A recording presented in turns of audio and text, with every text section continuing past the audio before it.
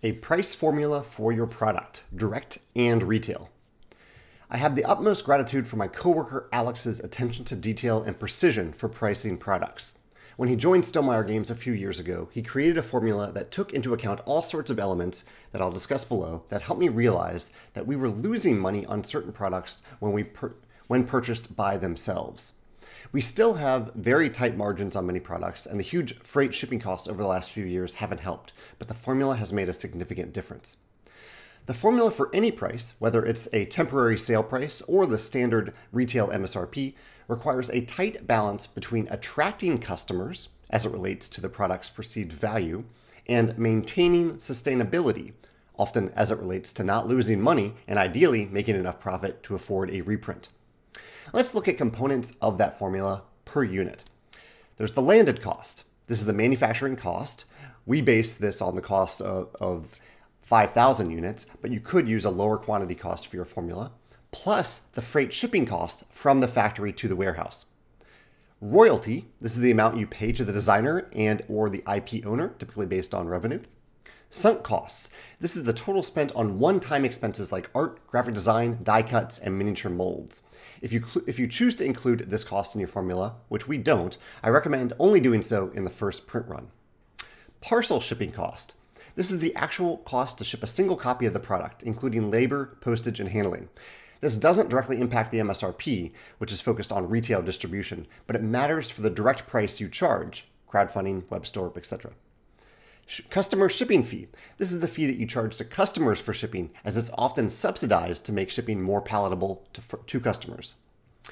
Last, ongoing discounts. This is where you account for discounts for customers, retailers, or distributors. For example, if you have a loyalty or membership program, some customers may consistently pay a lower price. For example, Stonemaier Champions get a 20% discount on all web store orders. Distributors get a 60 to 65% discount, and direct retailers a 45 to 50% discount. Other factors. There's volatility. Many of these elements are highly variable based on your circumstances. As I mentioned in this post, I recommend padding the final numbers a bit to take into account volatile elements like freight shipping costs and exchange rates. Deluxification. Some products may not work for retail distribution at all. For example, if you have a deluxe version of a game on Kickstarter that will only ever be sold directly to consumers, your margins and thus your pricing calculation are quite different than when you're factoring in retail or distributor accounts. Last, there's market research. I try to stay aware of how other similar products are priced, MSRP and sale pricing, particularly if the products are successful across multiple reprints. As for the formula itself, it's flexible based on the multiplier you choose. At Stonemaier Games, we start with the manufacturing cost times 5, then we adjust from there based on freight, shipping, and royalty costs to determine the MSRP for retailers and distributors. We factor in the shipping subsidy and the champion discount when considering any temporary sale prices on our web store. We have a Google Doc for our products that shows this calculation and displays profitability at different MSRPs and sale prices. It's an extremely helpful visual that highlights the vast differences between products and types of customers. I often plug in hypothetical prices and costs during the design process from early estimates to give myself time to design and develop around a target price. Here's an example. The Tuscany expansion costs $6.50 to manufacture. So strictly at a 5 times multiplier, that would indicate an MSRP of $32.50. However, the freight shipping costs are $3 per unit, bringing the total landed cost up to $9.50. So we bump the MSRP up to $35.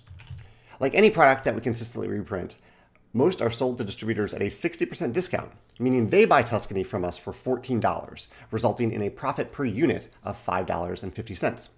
By itself, $5.50 is not a sustainable profit margin for a landed cost of $9.50.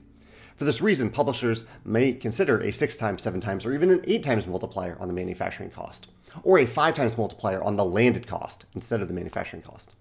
However, this is where having a robust web store with healthy margins can augment and impact the MSRP. A web store profit per unit on copies of Tuscany sold to champions is $14. That's considerably higher than the $9.50 landed cost, and that's why the inclusion of a shipping subsidy and ongoing discounts in the formula is important. I hope this is helpful, even though there isn't a set magic formula that you can always use for every product. It's really more about testing different prices while considering the variables and sale channels. Here are some other articles that may help. A step-by-step guide to pricing your core reward, the myth of MSRP, and wages, inflation, and Labor Day.